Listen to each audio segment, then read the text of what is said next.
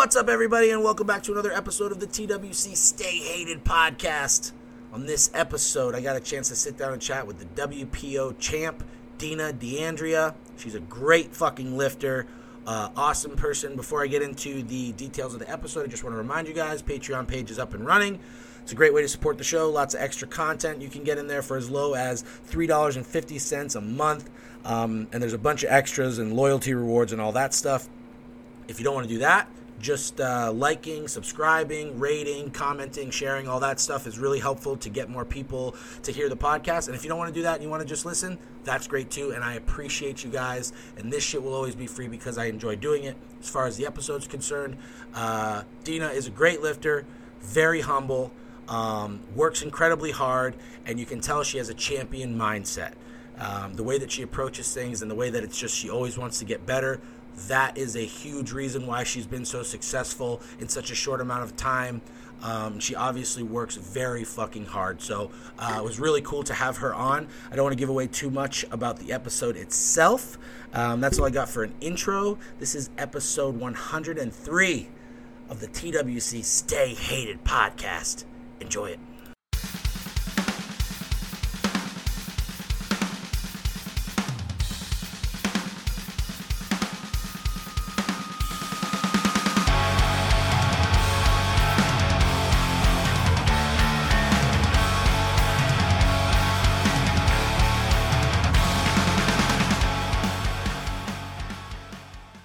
What's up, everybody, and welcome back to another episode of the TWC Stay Hated podcast. On this episode, I am joined by Dina D'Andrea. I got it right. I had to ask 3 or 4 times to make sure I said it right. I just saw her compete down at the WPO. By the time this comes out, it'll be 3 weeks ago. And she's just a total fucking stud. And I had to get her on the show. Had an incredible performance down there, and I've heard really good things about her, like as a person. So I wanted to make sure, had her on and talked about everything that went on a few weekends ago and her lifting career and how she got into it and all that stuff. So I'm super stoked to have her. How are you doing today, Dina? I am so good. I'm so happy to be on here. Thank you for the invite. Hell yeah. I was kind of like on one at the meet, and as soon as I saw you, I couldn't stop myself from just being like, yo, you're fucking sick. That was that was incredible what I saw you do. Obviously didn't get a chance to see it in person, but watching it on the live stream, it was just fucking incredible. And it's I love female athletes and sports and stuff. I've always been really into it, so it was really cool to watch you push the boundaries of what is perceived as possible for lifting weights. So that was really sick. So let's get into just easy questions. How old are you now, and when did you start lifting weights as far as the sport of powerlifting? Now I'm 34, and okay.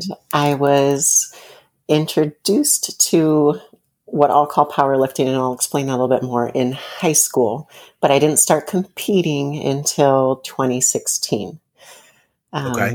And what I mean about introduced is in high school, instead of a regular gym class, we had this football coach who allowed us to do something called Excel. And he taught us how to squat, bench, and deadlift, but the deadlift was with a trap bar.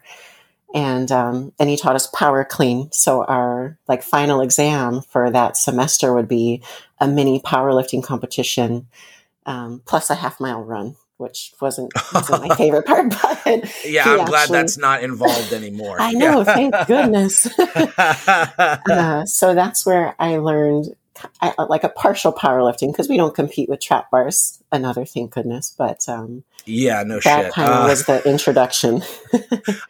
So you said that was in high school. Now, did you coming out of high school or even while you were still there, did you seek out the sport itself? Because it seems that usually someone no one knows about our sport. No one gives a shit. You know what I mean? So it's yeah. You have to usually have someone be hey, psst, there's this thing over here. You should try it. Did you find the actual sport through that situation at gym class, or how did that all come about? No, actually out of high school, I was dating someone who didn't like that I lifted so much. Thank gosh she's in the past, right? Yeah, no kidding. So I got actually more into running out of high school. I would do like 5Ks, half marathons, full marathons, got more into that. And then when I moved with what turned out to be my ex-husband, but anywho, we moved to Arizona and I was missing I wanted to compete, but I was sick of running and I was thinking back to what I enjoyed doing in high school. And I was semi good at it. I would win our little mini powerlifting competitions in high school. So I was searching like competitive weightlifting. I didn't know what to call it. I was just searching competitive weightlifting and found that you could compete in something called powerlifting. So I signed up for my first powerlifting meet, which was in Prescott, Arizona, and that was in 2016. No shit. Yeah, it's funny that you're coached by Laura now, because she had kind of a similar experience with the running. I know that she did like 5Ks and all that stuff, and she wanted to compete. So that was sort of like it's very interesting to me that you ended up working with her, because she kind of had a similar situation, looking for something to compete in. Now, as far as training for that first meet, it's always fun to talk to people about that and like what they went through to do that. Like, it seems to be 50-50. Some people are just like, fuck it, I signed up, and 3 weeks later I went and did it and I didn't know what the fuck I was doing. And then other people kind of like set it up and they had like a full training cycle and had people help them. So for your first meet, what was that like? Did you kind of just stumble through a meet prep? Did you have someone help you? How did that all go? Oh, so my background, once upon a time, I was a personal trainer. Not that. Oh, no shit. Okay. Yeah, but I'm not saying I know how to coach anyone through powerlifting, but using that education that I had, I was dumb about it. I can say that. So I would take basic personal training education and kind of built my own program, but I ended up getting hooked to how good it felt to max out. So I was one of those who, every week I'm trying to see what I can max out as I'm prepping for a meet. So I did it without a coach. It was just me, stubborn me, going through that. I don't remember how long I was prepping. I'm someone who's always, every day I like to be in the gym. So it's not like lifting was new to me. But I went to that meet alone and I didn't have a lifting belt. I was completely like raw, and it was in 100% raw in that federation. Okay. I think I brought a banana with me. I brought one bottle of water. Like I had no idea what to expect. I didn't know it was an all day ordeal. Sure. I'm like walking around in the middle of lifts going, what is taking so long? I'm hungry. There's no food here. I was wearing a pair of running shoes for all 3 lifts. I had a pair of running Nikes. It's funny to look back at the pictures, and I was a lot smaller. I competed in the 165 division, weighing in at like 157 pounds. So holy much shit. Different. Yeah. Because now you compete at what, 81? I'm in the 181. I usually drop down between 178 and 180. Yeah. So do you know what you did for numbers in that first meet? I had to look it up because my memory is awful. So I'll be honest. I looked them up to see what I did that day. So that first meet, the squat was 286. The bench was 165. And I remember being so excited I could bench more than my body weight that day. Yeah. Yeah, of course. Yeah. My deadlift was 308. So that was about a 759 total. That's still a pretty, like, for first, small, raw female deadlift first meet, like breaking 300 is pretty fucking good. That's still like, so were you like, I could be good at this? Like, what did, like, in that first meet, were you like, man, I could be pretty all right at this? Or was it like you didn't have any frame of reference? Well, that first meet, I actually won. I'm looking at it right now. I won a plaque for the best female squatter of the day. And that was like, wow, really? My first meet and I got this? And everybody at that meet, like I said, I went alone. So I wanted to send, my dad really likes to hear how meets go. So I wanted to send him videos of how the day was going. So strangers at the time were taking videos. They were explaining to me how it works because it was my first meet. I didn't really know like what to expect. And it was such an awesome group of people. And I've learned, that's just how the powerlifting community is. They're freaking great. They cheer you on, even if you're competing against them. But I think that combination of getting the best squat that day and just seeing how the sport is, it definitely got me hooked. Yeah, it's really like when I tell people their first meets, I'm like, you'll be really stressed out. And then by the time you're done with your squats, you'll be talking about the next meet you plan on doing. Oh, it's for like, sure. it happens like immediately. You're like, holy shit, like this is awesome. Cause it definitely has like a team sport vibe. Like when you're doing those, like, those sort of like local meets, it definitely has like this like team sport vibe, but then you get like your moment in the spotlight for a second where everyone's looking at you, and then it's back to like being amongst a bunch of people. And I remember my first meet, I actually warmed as soon as they did. It's like just stupid mistakes you make when you're figuring it out. Like they did the rules meeting, and I was like, all right, let's go. Like as soon as and I warmed up, and I was like opening with like 450 squat or something. I warmed up to my last warm up, and then I look and I'm in the third flight and I'm already all warmed up, and I'm like, I fucked up, like I have to re-warm up. You know what I mean? I think I remember hearing you say that when I was listening to one of your podcasts, and I wanted to so badly like be able to get into your podcast and ask, what did you do then? Like, did you re-warm up, or what did you do? Yeah. So I was like, at the time I was super like, taking everything really seriously. When you first get into it and you kind of like, it's like, it was really serious for me. I was like, oh my God, like, and I remember doing that, figuring out that I was like kind of fucked. I was like, man, there's how many people in front of me before I go? Like, I'm in the third flight. Like, what the fuck? So I just put my sweatsuit back on and tried to like keep my sweat for the first 2 flights, and then I re-warmed up. I started back over with the bar. Like, oh my gosh. It was just like, it was like. So you're sitting there in cold sweatpants because your sweat must have been cold by then.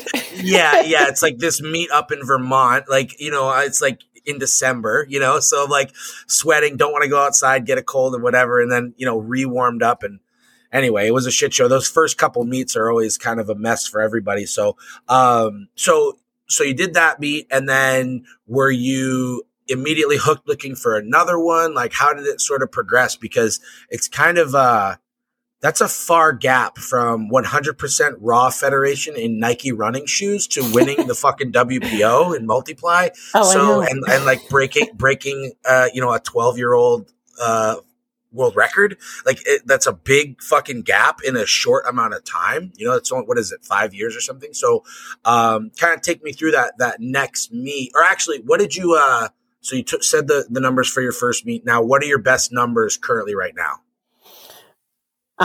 Well, for each division, because I've done completely Raw, Classic Raw, Single Ply, and Multiply. I've competed in all of them. Yeah.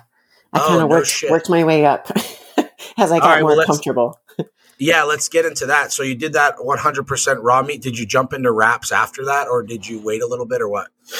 No, I did another 100% Raw, but that time the next meet I wore sleeves because they would let you compete in sleeves.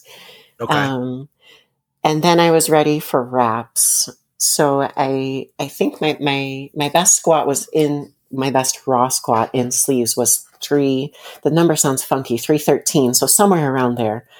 Okay. Is what it was. And then I went into Classic Raw, and I did Classic Raw for, probably from 2018 until I think I went for a year, 2018. And then I went into Single Ply in 2019. What'd you do in wraps? Like, what did you squat in wraps? 524 was my best in wraps. At 81?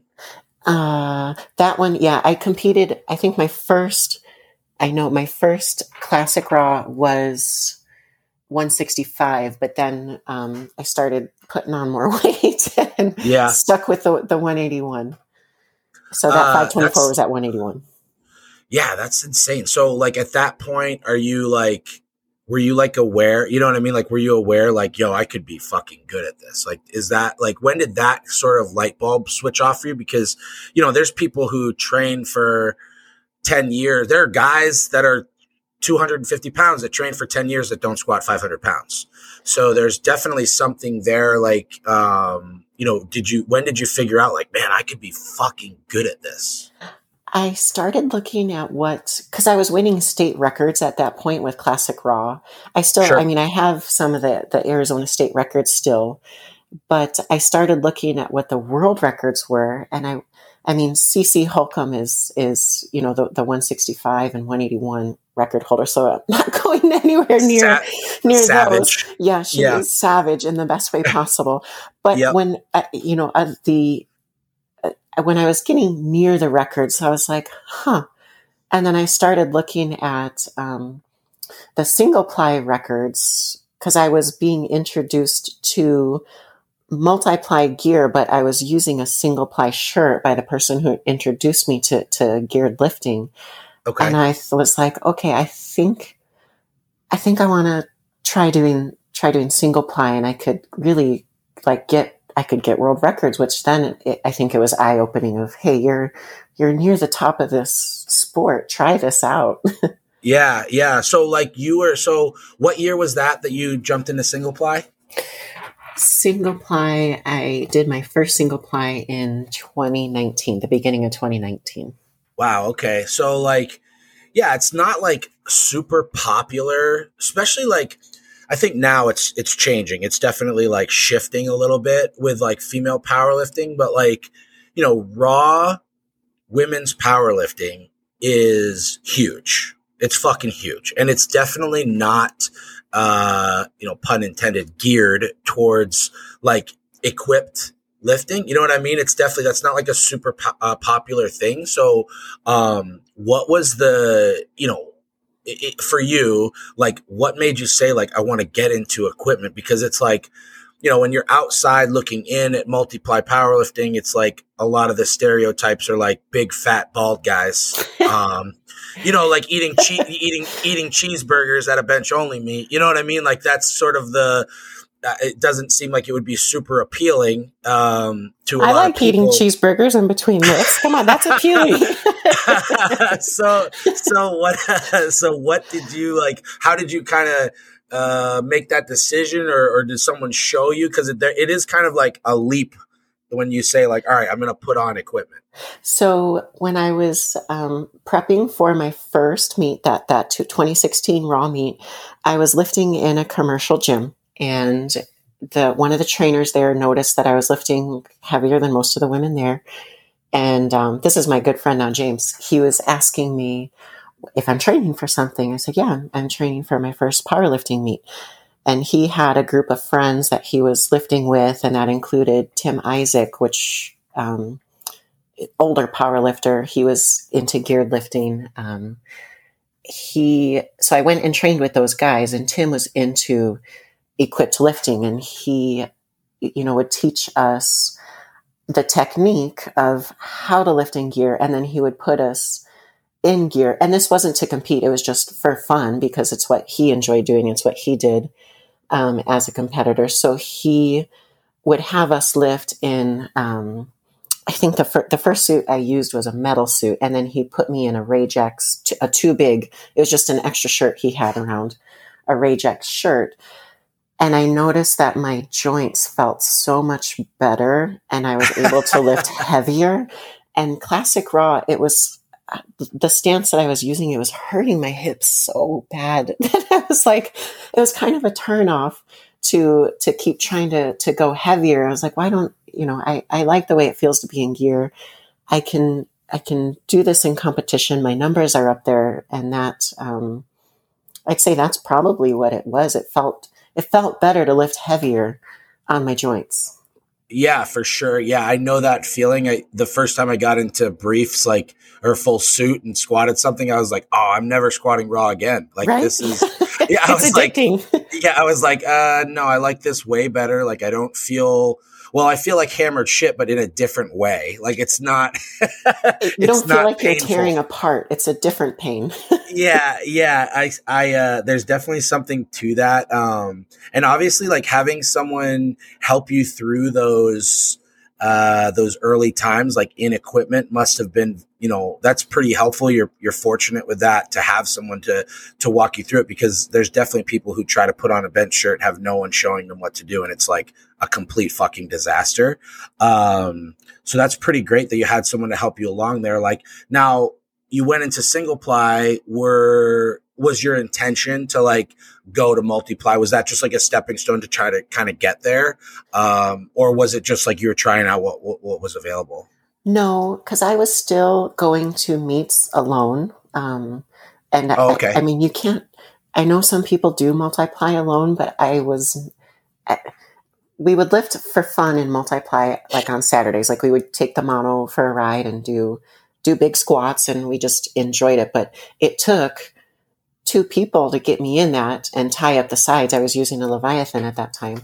So there's no way I could do a meet by myself. So single ply, I did those meets by myself until I met Asa and Melinda, who are the owners of Preacher Power. They saw me competing, wrapping myself, putting a bench shirt on by myself at one of the nationals, USPA nationals. And they came over. Melinda came over and introduced herself, because I was one of the lifters who was going to be at Olympia later that year competing single ply, and she didn't know who this Arizona person was. And she's like, who is this girl wrapping herself, putting her bench shirt on by herself? That tells you it was too big right there.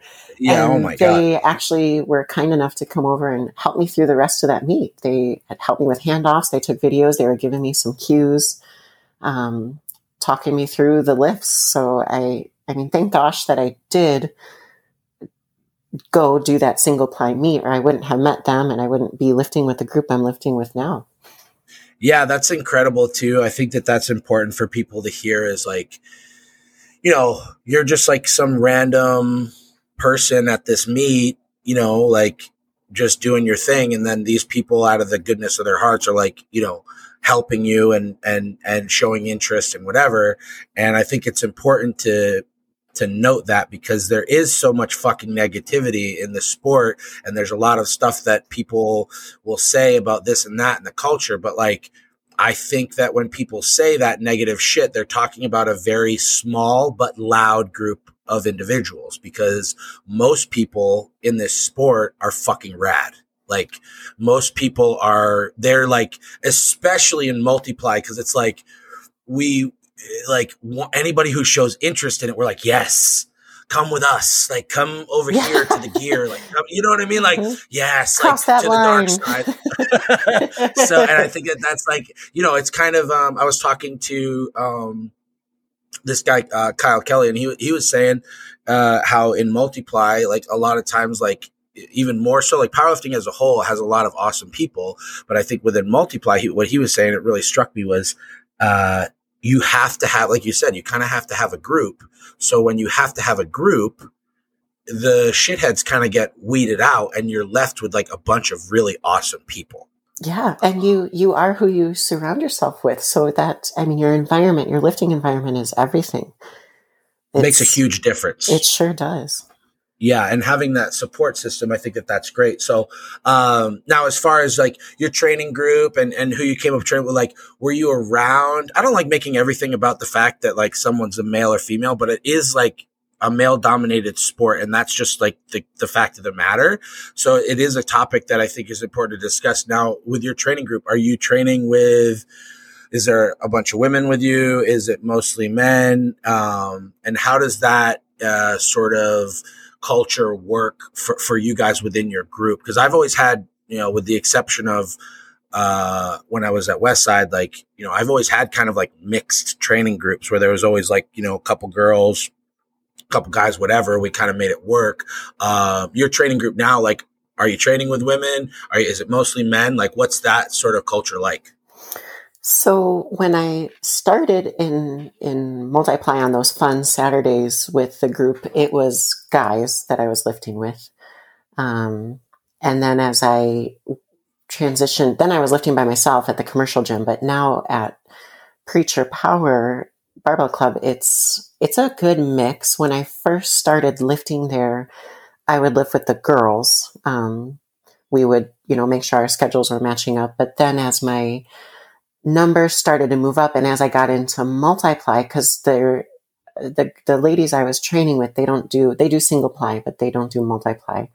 So I started training with the men for multiply. And we're all competitive. We give each other a hard time. And I think to lift with men who are lifting heavier than me, it pushes me because I want to get those numbers. I want these guys to go, oh, I need to kick it up a notch. Dina's getting close to us. Yeah. That's a real thing. And like, I think that's really valuable. When Val was still training with our group, like she would talk shit to some, you know what I mean? Like, she's like, that's all you're using. Like, that's only a quarter more than me, motherfucker. Like, that's awesome. You know what I mean? Like, what are you doing? Or she would say, she said to me one time, I was talking about someone. I was like, whatever, dude, like my wife outbenches that guy. And she goes, what's funny about my fucking bench? And you know what I mean? Like very like, and pushed and kept everybody in line. Like, hey dude, I'm fucking serious about this. Like, I lift big weights and I'm fucking serious. And I love that attitude. And I can see that like, obviously everyone really respects you in your group and the people who are around you. So that must be, very similar to you where you're pushing these guys just like they're pushing you. Oh yeah. And we give each other a hard time, but there's so much love. It's such a good group of friends and it feels really like a family. I mean, your gym crew does eventually become your family. It's a lot of time to spend with people. You figure if you're in there 4 days a week, if you're running a conjugate split or whatever, like you're in there 4 days a week and you're spending 3 or 4 hours with those people. It's like, 12 hours with 5 or 6 people. Not many people have relationships like that other than people they work with or are like living with them. Right. It's a lot of time to spend with a group of people lifting heavy shit. And there's a certain amount of trust, wouldn't you say? Like you have to trust these people to keep you safe. Oh, goodness. Yeah. I mean, the weights that we move, once you're, no matter what division you're lifting in, you can get seriously hurt. So you do have to have a lot of trust in those around you. And I think, you touched on it. You're spending so much time with these people and not every day is a good day, right? So you learn how to talk each other out of a funk or, what motivates one person and what motivates the other. Cause everybody's different. Everybody ticks a little differently. Yeah. Some people need like a pat on the butt and some people need like a kick in the ass. Exactly. And there's definitely like, once you're with a group, I kind of like, within our group, I know who kind of needs to be poo-pooed and who needs to be like, hey, motherfucker, like, wake up. Like, where are you? So let's talk about WPO and getting ready for that. I know you had started working with Laura kind of somewhat recently leading up to that or within the last, shortish time. Is that correct? I kind of like looked at your Instagram a little bit. So, how did that relationship sort of grow? Like, she's a great coach. I trained out of Cincinnati for a minute with her and my wife trained with her forever. So, how did that relationship how did you come to get with Laura? Well, Laura is the female lifter that I had idolized ever since I started lifting with Tim and the guys for fun on the weekends when he was trying to teach me more of the multiply technique and form. He would tell me, you need to watch Laura's videos, look at them, watch them, study them, repeat them. Yep. Okay. Yep. So Laura had always been the person I looked up to. So once I got into multiply, I did my first meet in February and then I loved it. My first multiply meet, I should say, loved it, wanted to move forward. And for me, I'm always looking at what is the best of this. So obviously for multiply, it's WPO. And I believe I mentioned that when I reached out to her because she is the best of the best for multiply to me. That's, and I think a lot of people agree with that. Yes. So I reached out to her and I said, why I'm looking for a coach for multiply. You are at the top of the game. I asked her if she had any more openings, excuse me, for athletes and if she'd be willing to take me on. And thank goodness she was. I was so freaking excited to get that response from her and to be able to start working with her. And she started coaching me in March and I wanted to do nationals. I had my February meet qualified me for nationals. And then after I had signed up for nationals and started training, I found out I was going to get invited to WPO. So it all happened like super, super quick, I feel like. But she it's a is very just quick turnaround. It is, but I mean, she is such a phenomenal coach, and she keeps you calm and grounded. And it just, it was a fun process getting there. And I still can't believe it was 3 weeks ago. I feel like it was just last week. It was such a fun day and fun competition to be a part of. Yeah, Laura is like one of the best to have at a meet handling you. She really, like you said, she does this thing where she stays very calm and keeps you calm and just is like really good at like, I remember the first meet, maybe the second meet I was at where she was like full blown coaching Val. Val gets a text like the night before weigh-ins, and it was all of her numbers for all of her warm-ups and all of her attempts. She's like, you're going to go bar, quarter, this or that for all 3 lifts. And I was like, wow, that's like above and beyond. Like, what an incredible like thing to do for someone, to give them peace of mind. Mm-hmm. And then at the meet, it was the same. She's doing all the numbers, and I could see her with you guys. I'm assuming she's in the back with a calculator, figuring out the Gloss Brenner and what you need to do. And it's really incredible to watch someone like that, because she knows what it takes too. And then the other thing that was really cool, and I wanted to make sure that I shared this with you. We were talking to her on Sunday, before I was warming up, and she was talking to Val and everything. And she didn't realize you broke her record until like the day after or the night of. And that to me is really fucking cool, because she was so involved in coaching you that she didn't even know that you were breaking her fucking world record. That's so rad to me. Like, what was that like for you? Did you know that there was a possibility of that going into this meet? Oh, no. And that wasn't even a goal or anything I was working towards. I just didn't want to bomb out of the meet on WPO. Because the previous meet that I did, I bombed out on bench. So, shit. I didn't know that. Yeah, at nationals, I bombed out on bench. So going into WPO, that was what was going through my head. And then I missed my first squat. I'm like, oh no, this isn't happening. Not again. Yeah, like holy shit. But she was working her butt off, running those numbers. Thank gosh, because there's no way you can do that as the lifter. And she was making smart calls on my numbers, thankfully. And I say that because usually my take on meet day is that third lift. Let's go balls out. This is sure. Which isn't the right approach to a meet like WPO. So I'm glad she was running those numbers. I know it was probably giving her a headache to do it because there's so much calculating and but I know that helped in picking those numbers to make it work.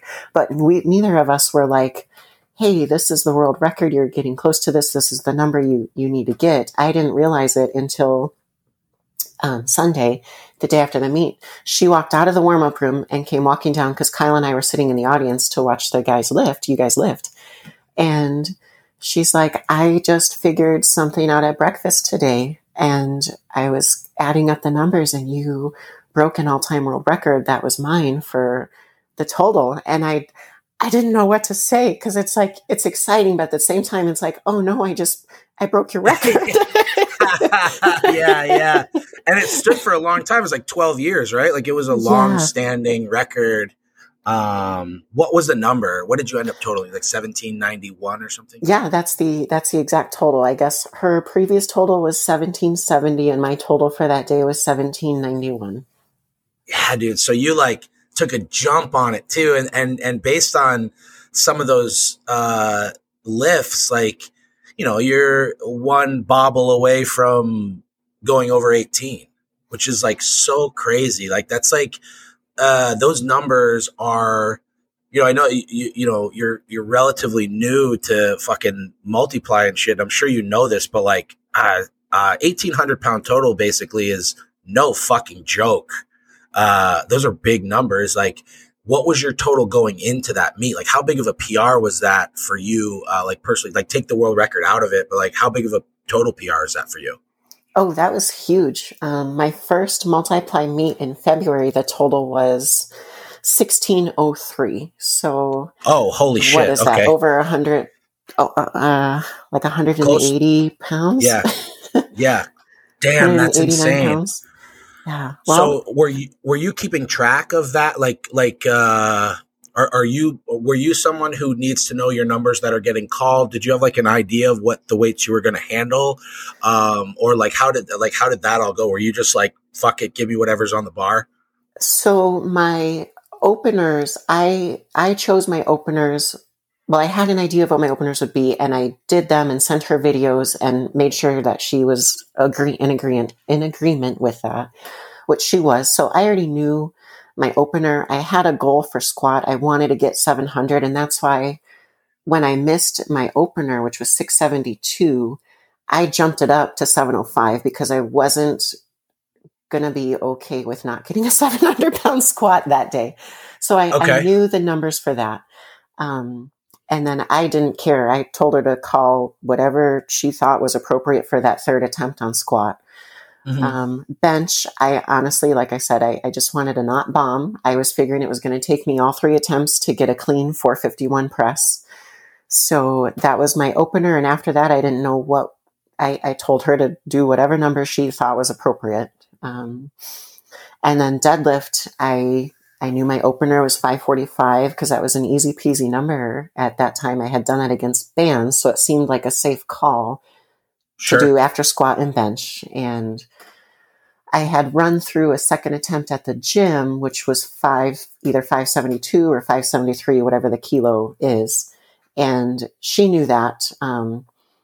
But again, being smart, she, the right thing to do was, I think she called a 568, and that went up great. And I walked away. I didn't know what was on the bar for my third attempt for deadlift. I didn't want to know. I just told myself I was going to go out there and pull. Yeah. So I didn't find out until after that third deadlift what was on the bar.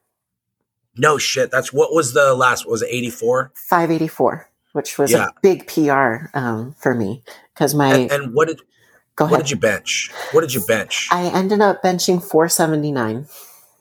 And that's nuts. And that must be pretty high up on the all-time lists as well, right? For 81s. So Open Powerlifting hasn't been updated, but I think my bench is going to put me at number 2 or number 3 for all time.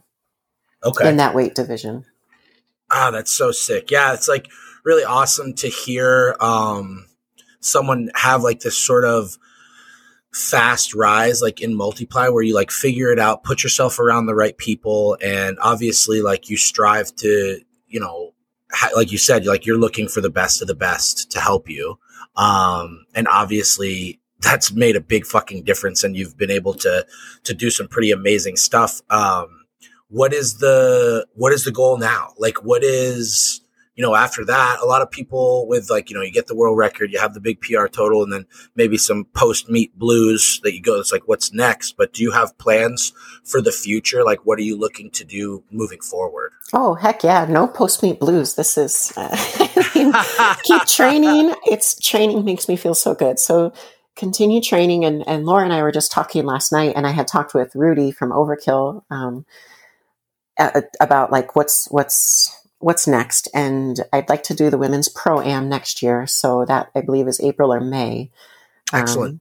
So between now and then I have some things to fix with my form. I need to try to control the adrenaline. I don't know that I can duplicate that in training, but that meet day adrenaline, it makes you like not feel what your body's doing sometimes. And that's no good.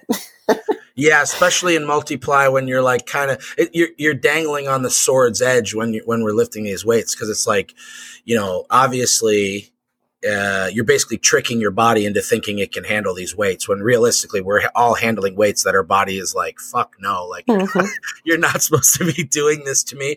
And dialing in form is so important. I think that's like something to note as well. Like you're sitting here saying, I got some form issues that I want to work out. And I would say 95% of the people that watched your lifts at the WPO would think that they look fucking immaculate. They look really good.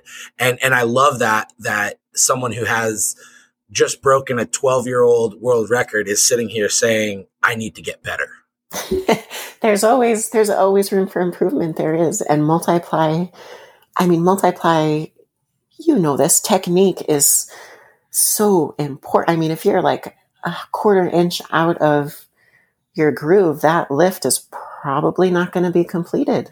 Yeah, you're fucked. Yeah, you can't like muscle, because if it gets in front of you, it's like a weight that's so outside of the realm of what you can handle raw that it's like you can't like good morning a squat that you're doing in multiple. You know what I mean? If it's raw, it's like within the realm of something you could kind of fuck up and handle. But it's like, you know, like what's your raw bench roughly? 260. In meat, 260. Yeah. So, and you're handling 479 in a shirt. It's like, you better be perfect. You have to be really close to perfect. So I think that that's really interesting and also really important for people to hear that are listening. It's like, you know, this lady just broke a fucking world record. She looks great out there handling huge weights, and still it's like, it's not good enough. I need to be perfect. I need to, and that is sort of like probably one of the reasons why you're so successful with this stuff, is because it's not ever going to be good. Like, you're not walking away going, well, that was good enough. No, there's always, no, there's always a step forward, you know? So, so moving forward, you say you're going to do pro-am and you're going to work, like, are you going to take some time now between then and now to just train, or are you going to hit like a tuner meet between then? No, I'm just going to take the time between now and then to train. I have some big number goals I want to hit. So of course, I think training is, I mean, in the way that Conjugate is set up, you know, it's like you get to max out pretty frequently. She throws 1 rep max things in there. So it'll give me kind of a meat feel, like at least I get to do some maxes, just without a group of people in front of me. Yeah, I thought about that as soon as you said earlier on. You're like, I really just loved maxing out. And it's like, well, you're running the right method if you like to max out, because we get to do some pretty sweet stuff. So, as far as the training aspect, you know, how different was it, you know, moving into working with someone like Laura, you know, Conjugate? Were you running a Conjugate template before and this sort of like refined that, or was it a big branch off from what you were used to? No, this was a big change. I was training more linear prior to this. Okay. And it was like for single ply, I was doing pretty much 4 days a week. It was there was a squat day, a bench day, a deadlift day, and then a secondary bench day. And then transitioning into Laura's programming, it's a 6 day a week training, and to have like the 4 day a week, it was, you know, usually the same exercises just with different percentages. And then sure, with Laura's style, I mean, you do waves, but it's a nice mix of stuff. And I appreciate that. I like that. I like the mix. And I think it's great for if you do happen to have an off day or get out of the groove, you've trained your muscles in a way where they aren't being stubborn. They aren't used to just one way of doing things. Yeah, that's definitely true. Like, I totally agree. And training like that it's more fun. Like for me anyway, like I've always enjoyed the fact that with Conjugate, you kind of go into the gym and if someone's programming for you, it's like you really don't really have any fucking idea what's going to get thrown at you the next week. And I think that helps people compete better. You know, I think that having these situations where it's like, well, if I've done a safety squat bar to a box with forward bands for a 1 rep max, then a straight bar free squat should be pretty fucking easy. Yeah. You know, like I've done all these like weirdo movements that are very difficult and sort of like awkward. And it's like at that point, the straight bar, you know, the competition lifts almost become easier or more manageable just because there's less shit going on. Have you like experienced that with like coming into the Conjugate stuff? Yeah, it was, it was a big change. Those first couple of weeks, it was like, I just felt so awkward. Yeah. I'm like, am I doing this right? but then I got a little bit more comfortable, and Laura's so easy to reach out to. You text her with a question and she responds super quick and just has a special way of explaining things so that it does make sense. Yeah. But that's a great way to look at it, is that, you're doing such off the wall things in training that come meet day.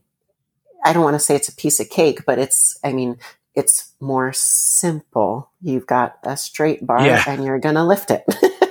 Yeah. It's like any of the stressors are just the fact that it's a meet. It's more like, like there are people here, there's loud music, there's this stuff, but the lift itself is actually like a lot more mellow than, like benching in a shirt, straight bar to a touch. It's like, that's probably a little more easy to wrap your head around than like a football bar with chains floor pressing. That's like a fucking nightmare. You know what I mean? There's like so much stuff going on.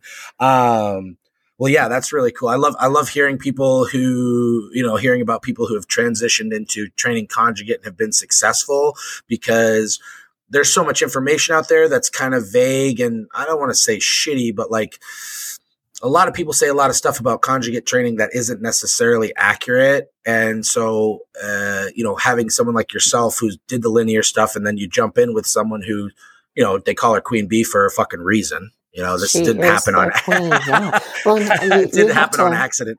You have to consider your source, where you're getting this info from. So sure. Yeah. And I think it's great that you I love that mentality of just, I want the best of the best.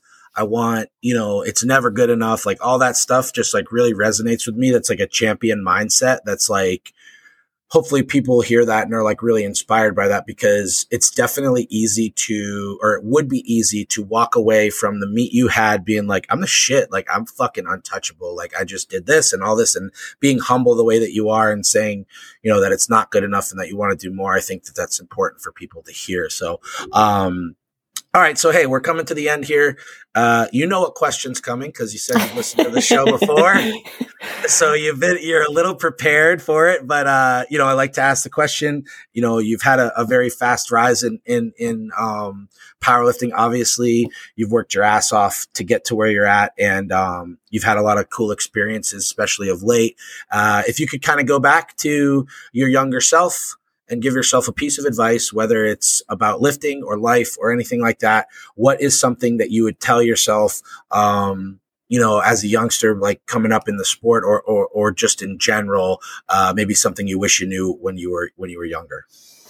Yeah, I like you said, I knew this question was coming, and I've been trying to figure out like, okay, and there's so many pieces of advice I'd love to give my younger self, but I feel like a big one is be confident, and it's okay to be confident.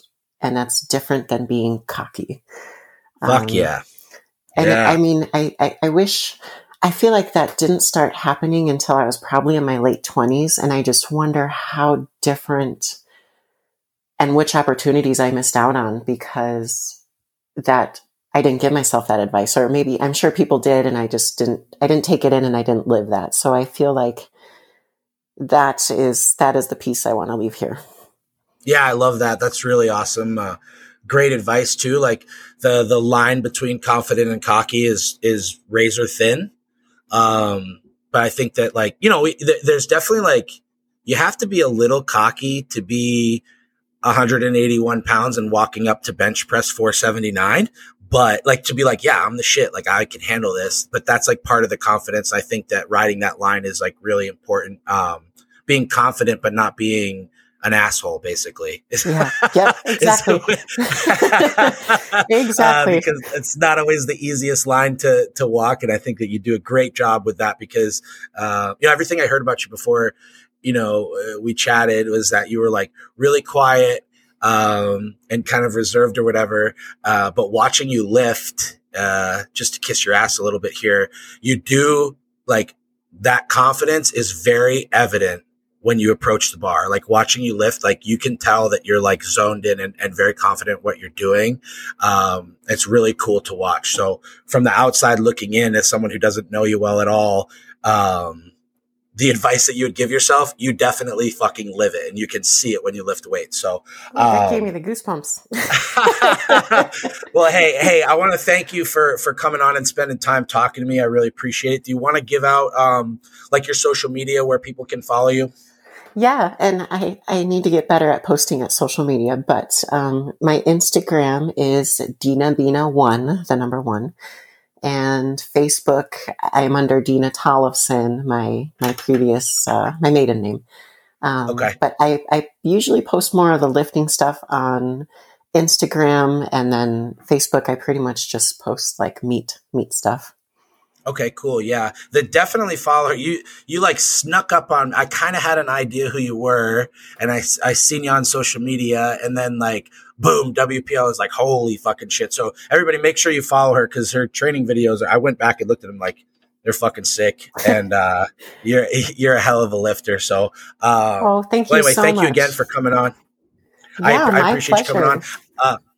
That's all we got for today, guys. If you want to follow me, my personal page is AnthonyCW13. The trigger warning page is trigger_warning_conjugate for all of your snapback t-shirt mental Monday needs. That's all we got for today. Thanks again for listening to the TWC Stay Hated podcast. And as always, stay hated, motherfuckers.